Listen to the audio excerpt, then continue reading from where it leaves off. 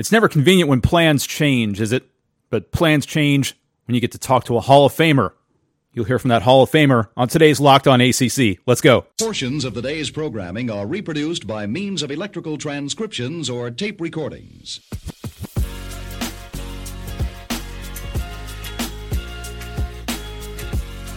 Yes, that's right. It is Locked On ACC. It is Thursday, May 28th, 2020. I'm Brian Wilmer. I'm your host. I'm from FP Schedules and College Hoops Digest. Special program today. We'll explain why in just a second. First, let me remind you, Locked On ACC is brought to you by Built Bar. Visit BuiltBar.com, enter the promo code Locked On, get $10 off your first purchase, and there's a special going on this week too. We'll tell you more about that later on in the program. Today, we kind of break from what I had mentioned earlier in the week because I wanted to share with you an interview that I did with Basketball Hall of Famer Artis Gilmore. I actually did this for a feature on Digest, but haven't actually shared the audio portion. Gilmore played at Jacksonville on a national finalist that beat two future ACC teams that year, Florida State and Miami, bringing it back to the ACC, of course. But Gilmore's story is incredibly compelling. For those of you who didn't see Artis Gilmore play, he was a 7'2", 240-pound center, again, a Hall of Famer. You'll hear a lot of conversation in the interview about Gardner-Webb University. It was then Gardner-Webb College, a junior college, where Artis Gilmore started his career. Played 2 years there, 2 very successful years, played with future pro as well, George Adams, then went on to Jacksonville after his tenure at Gardner-Webb. And as I mentioned, played for a national title. In 2 years at Jacksonville, now keep in mind, when you hear this, all these numbers were still kind of new at the time. We didn't have all the numbers that we have now, but Gilmore played 54 games at Jacksonville, averaged 24.3 points a game, 22.7 rebounds a game. His second year at Jacksonville, the 1970 and 71 season, averaged 21.9 points a game, 23.2 rebounds a game, and 10.3 blocks a game. The guy averaged a damn triple-double at Jacksonville. By the way, it is pouring rain outside of the palatial South Carolina studios of Locked On ACC because we need more of that. Gilmore then went on to professional basketball, played in both the ABA and the NBA, 1,329 professional games, averaged 18.8 points a game, 12.3 rebounds a game. ABA champion in 1975, he was an 11-time All-Star, 5-time All-ABA, 5-time All-Defensive Player, Rookie of the Year, and MVP in the ABA. Played alongside and against many of the greats in the game. And you'll hear a lot of that conversation both in my talk with him and in his Hall of Fame speech, which we'll feature later on the program. There's also a reason we're doing this today. Today's my dad's birthday. Artis was and is one of my dad's dudes. Everybody has dudes, people that you love in sport. The A-Train was and is one of my dad's dudes. And when I told him I'd be speaking with Artis Gilmore, he couldn't get over how cool that was. I still can't get over how cool it was. So that's why we're running this today. Dad, happy birthday. The first part of the conversation with Artis Gilmore, we kind of lay out what Gardner-Webb made him, where he came from, just in those 2 years in Boiling Springs, North Carolina, which most of you listening to this program have probably never heard of. How those 2 years shaped him. How he went from very humble beginnings to being on the floor opposite John Wooden and the man he would eventually become. Here's part one of my conversation with Basketball Hall of Famer Artis Gilmore. Richard's talked to you quite a bit, and you were mentioning your conversation earlier about this place and this team and how you got here.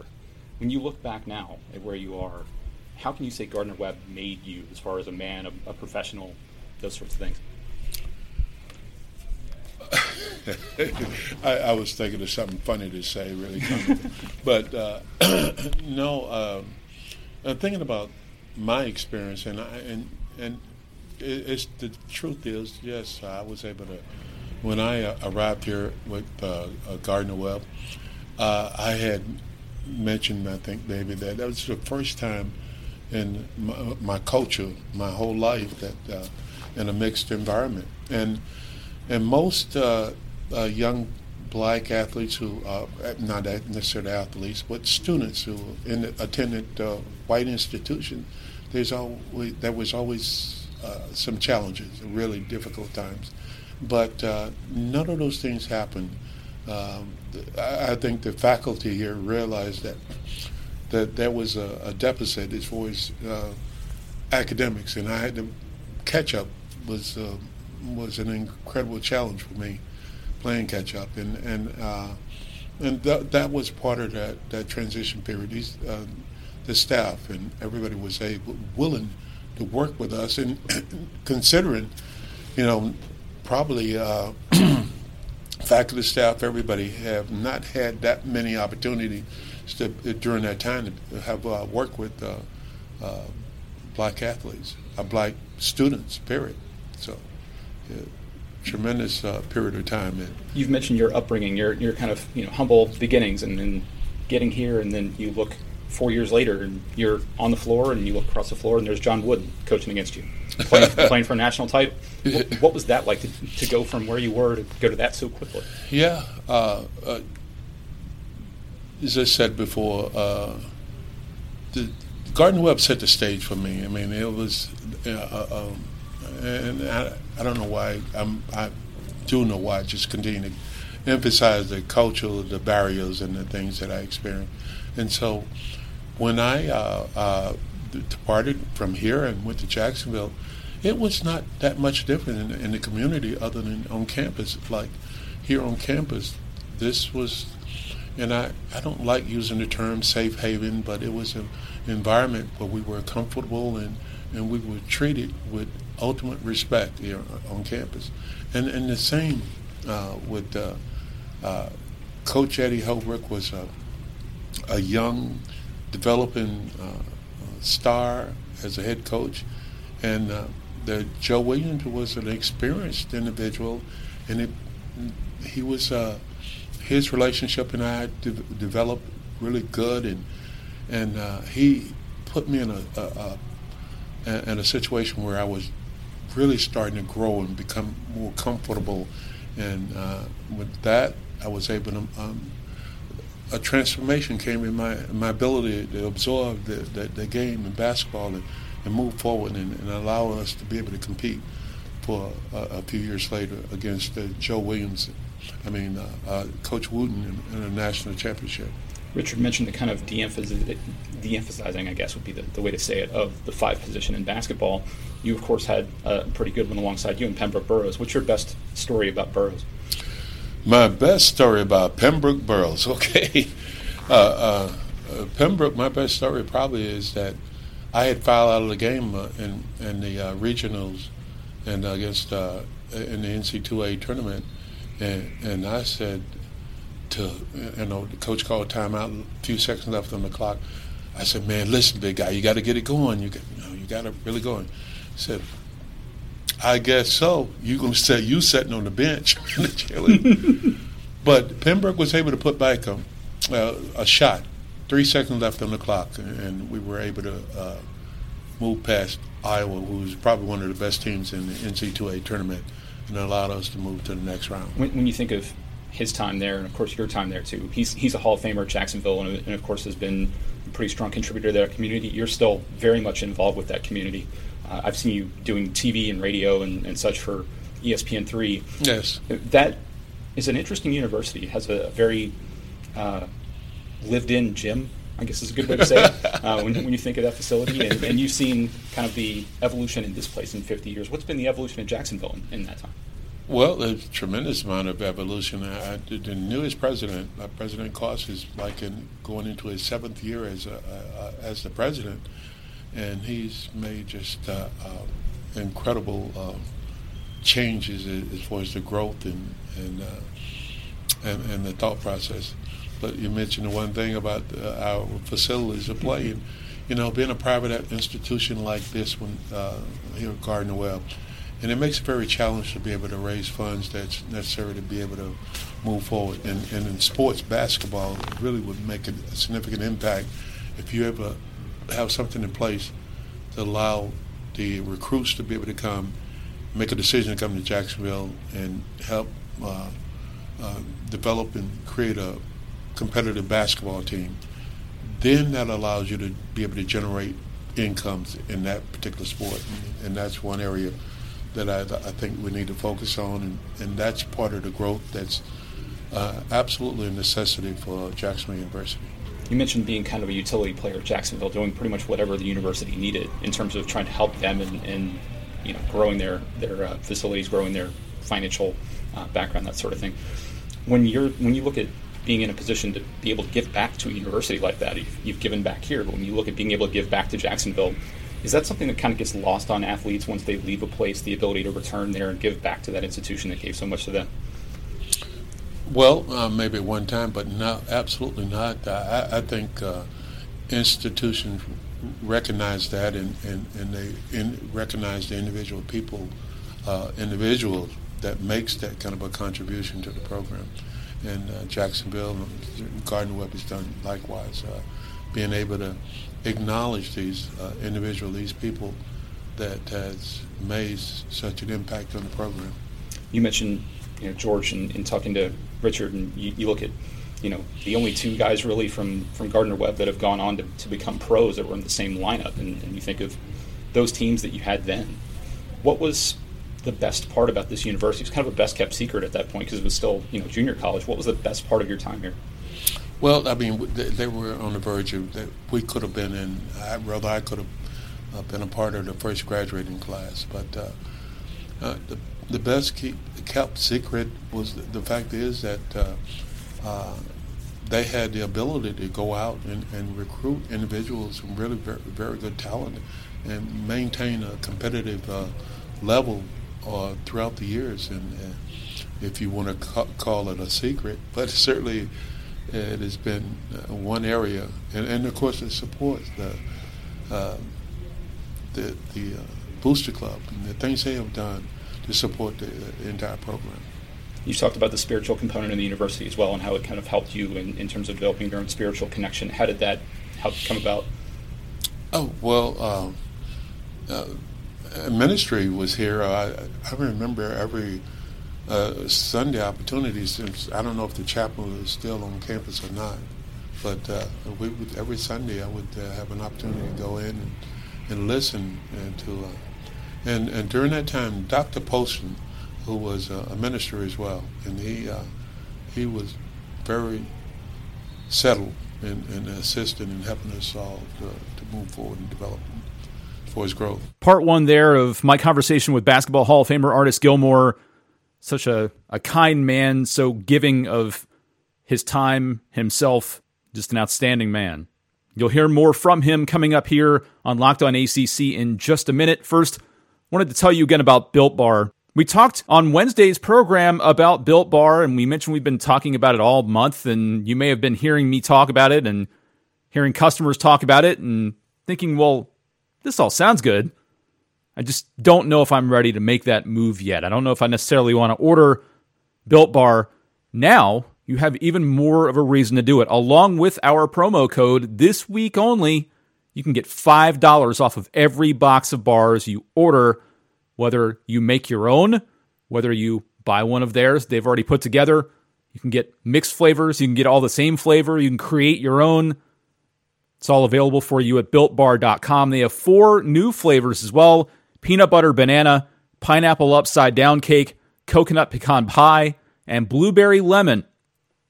If you want to try one of those, all of those, make your own, whatever you want to do, again, it's BuiltBar.com. At checkout, enter promo code LOCKEDON. You get $10 off your first box, and you also get that $5 off. Again, BuiltBar.com, promo code LOCKEDON. More now in our conversation with Artis Gilmore here on Locked On ACC. Again, it is May 28th, 2020.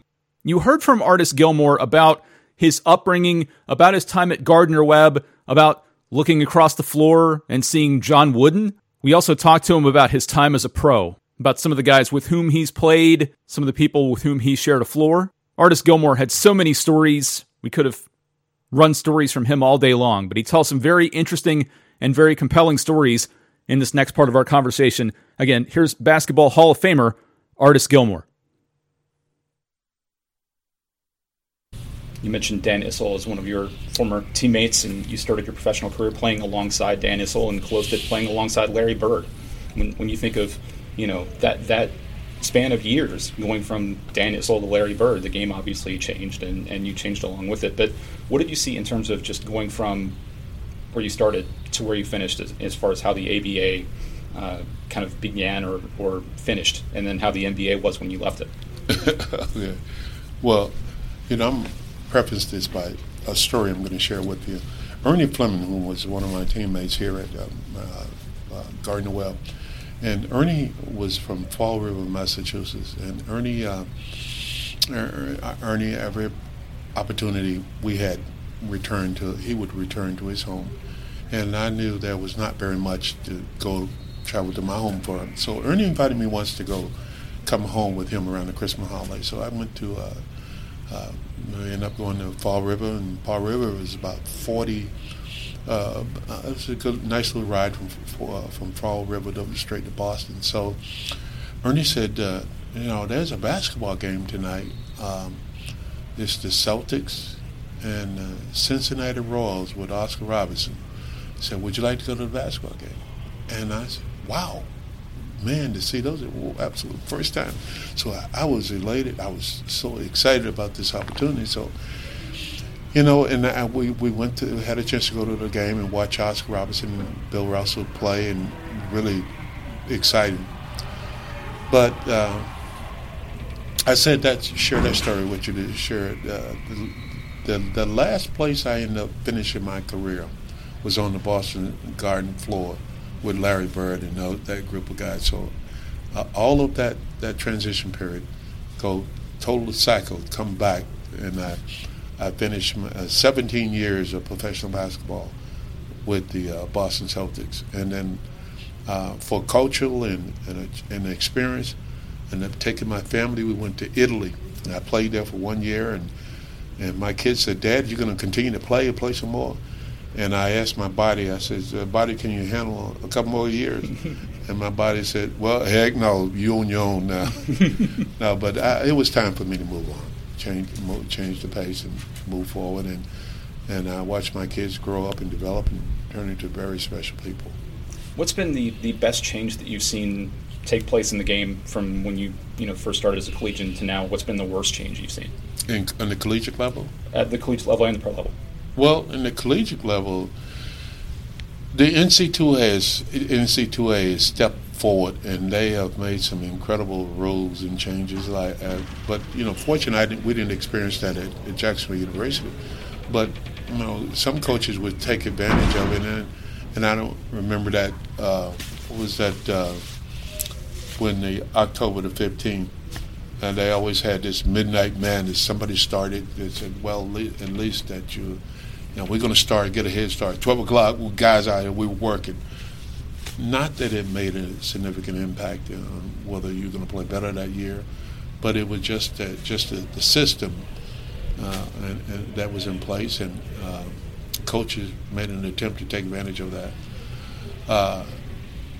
The NCAA had really done a good job of monitoring certain things. Kids cannot play but so many hours a week, and it allowed the student athletes to prepare themselves academically and execute the other phase of their life other than just athletics. That's would be probably some of the major differences that I observed at the collegiate level. And at the professional level, it's just 40. I mean, it really has changed there. I mean, we're talking about the different position of the center now. Guys played, but you talk about the guy, big forwards, and played the center. Willis Reed, I remember he played on the perimeter, left-handed jump shot from around the top of the key. Forced Wilt Chamberlain to come out and defend. Bill Russell, the pick and roll. Bill Russell was number 6. So the number 6 play, come out and pick and roll. But Bill Russell never really took that many shots from the perimeter. But we watched over the years had that extended. and the young players like Stephen Curry. With Stephen Curry, he could take 20 shots, and he missed all 20 of them. And the coach says, okay, go, take 20 more, no problem.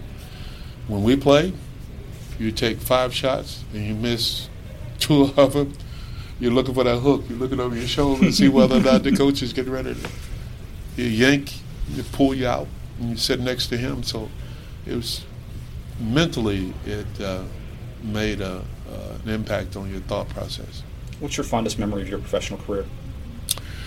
I had some great times, but it's always a memorable experience when you win a championship. In 1975, in the ABA, we beat the Indiana Pacers for a championship.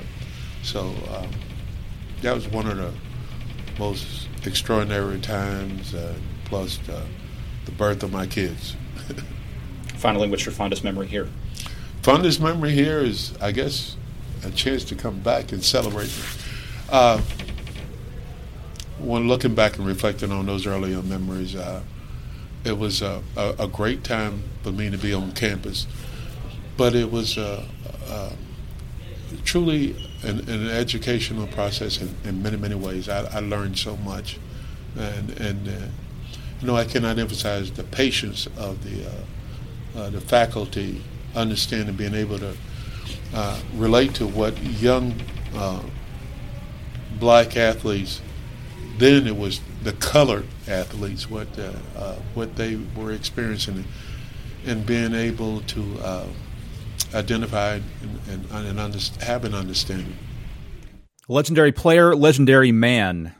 There's my conversation with Basketball Hall of Famer Artis Gilmore from last year's Gardner-Webb Basketball Hoops Coming, as they refer to it. He was there to be honored at the university, then college, at which he once played. Now that we've shared that conversation with you, coming up next, I want to share with you Artis Gilmore's induction speech for the Basketball Hall of Fame. It really tells a lot about who he is, where he comes from, and really what he's seen in life. Just an incredibly compelling man, and he'll tell you even more about his own story. Artis Gilmore's Hall of Fame induction speech next, right here on Locked On ACC. May 28th, 2020. Again, happy birthday to my dad, who's a big Artis Gilmore guy. Now, Artis Gilmore's Hall of Fame induction speech, right here on Locked On ACC. Thank you. Hall of Famers, fellow inductees, friends and fans. My name is Artis Gilmore, and I am a member of the Basketball Hall of Fame.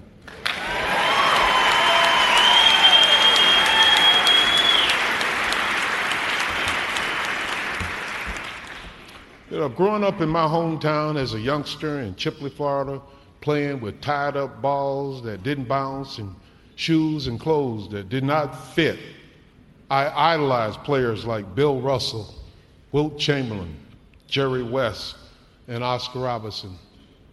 I never dreamt that one day my name would join theirs as a member of the Basketball Hall of Fame.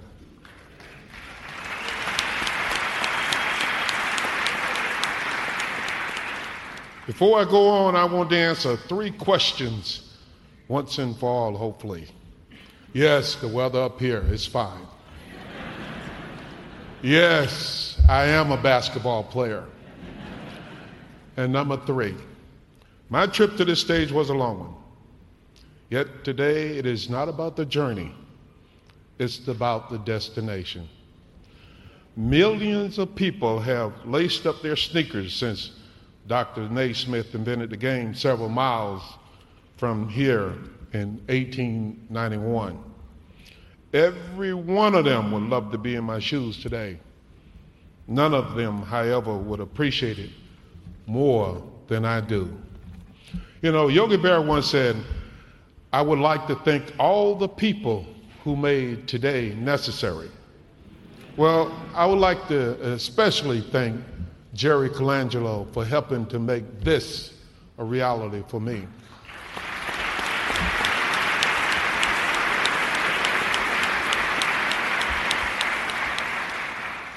Thank you. While I played 12 highly distinguished seasons in the NBA, I also want to recognize the ABA, many of whose members I join in the hall today. In 1975, our Kentucky Curlers, coached by Hubie Brown, was the best team in professional basketball. At least I think so.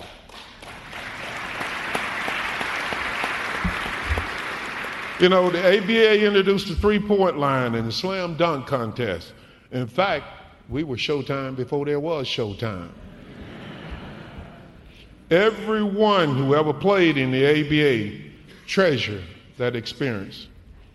And I never played the game to win awards, yet I was fortunate to win many at every level of the game. For that success, I owe a great debt to every coach, trainer, teammate I shared a basketball with over the years. At every stop, from Rolick High School, Carver High School, to Gardner-Webb, Jacksonville University, the Colonels, the Bulls, the Spurs, the Celtics, and finally, Remo of Bologna. My Lord Jesus Christ and Savior has honored me with special memories and remarkable friends and fans. I am so thankful for all of his blessings.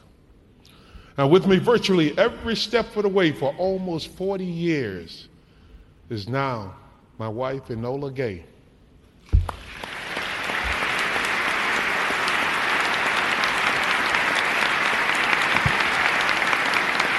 Thank you. When others may have doubted, she never did. When I was on the road as much as I was at home, she raised our family of 3 wonderful girls and 2 really great sons with unwavering dedication. She is every bit the Hall of Famer I am.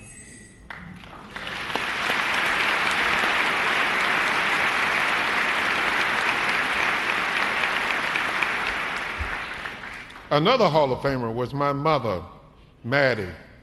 While she and my father would love to have been here in person, I have no doubt that they are looking down over these festivities with a huge smile on their faces. I want to avoid starting to thank too many people because the list is lengthy. I would, however, like to thank my doctors, Dr. J in the induction.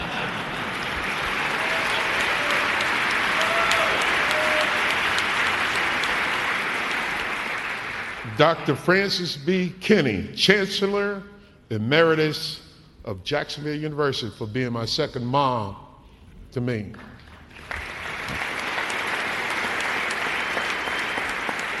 And Dr. Bill Gay from Jacksonville for being my friend and benefactor.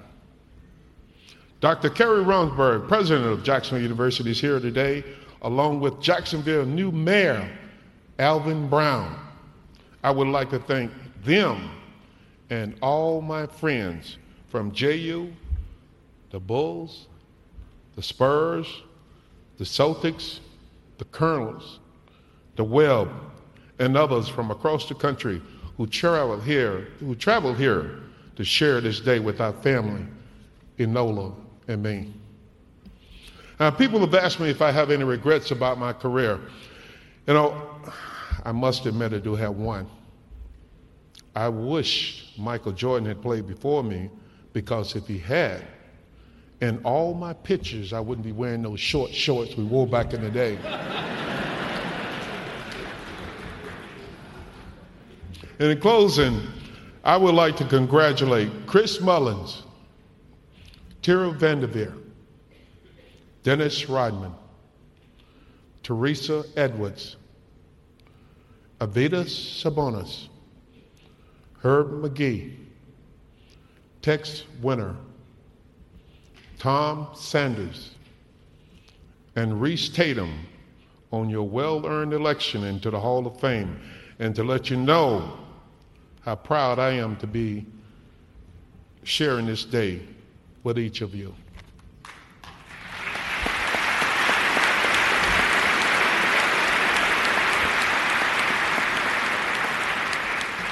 Imagine, A-Train, The Worm, Satch and Goose are joining the Stilt, the Hick from French Lick, Zeke from Cabin Creek, Ice, the Doctor, the Pistol, Magic, and his airiness in one of the most exclusive clubs in the world.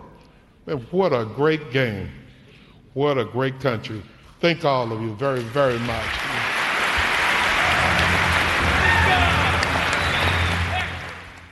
The remarks there from Artis Gilmore on his induction into the Basketball Hall of Fame in 2011. Again, a legendary man, a legendary career. So funny, so kind, and glad we got to share that with you today. Back to what we'd planned for today on Monday here on Locked On ACC. We'll get into a look at some of the basketball transfers coming into ACC programs. We told you on Wednesday about those leaving ACC programs. We'll give you a look at who's joining on Monday's program.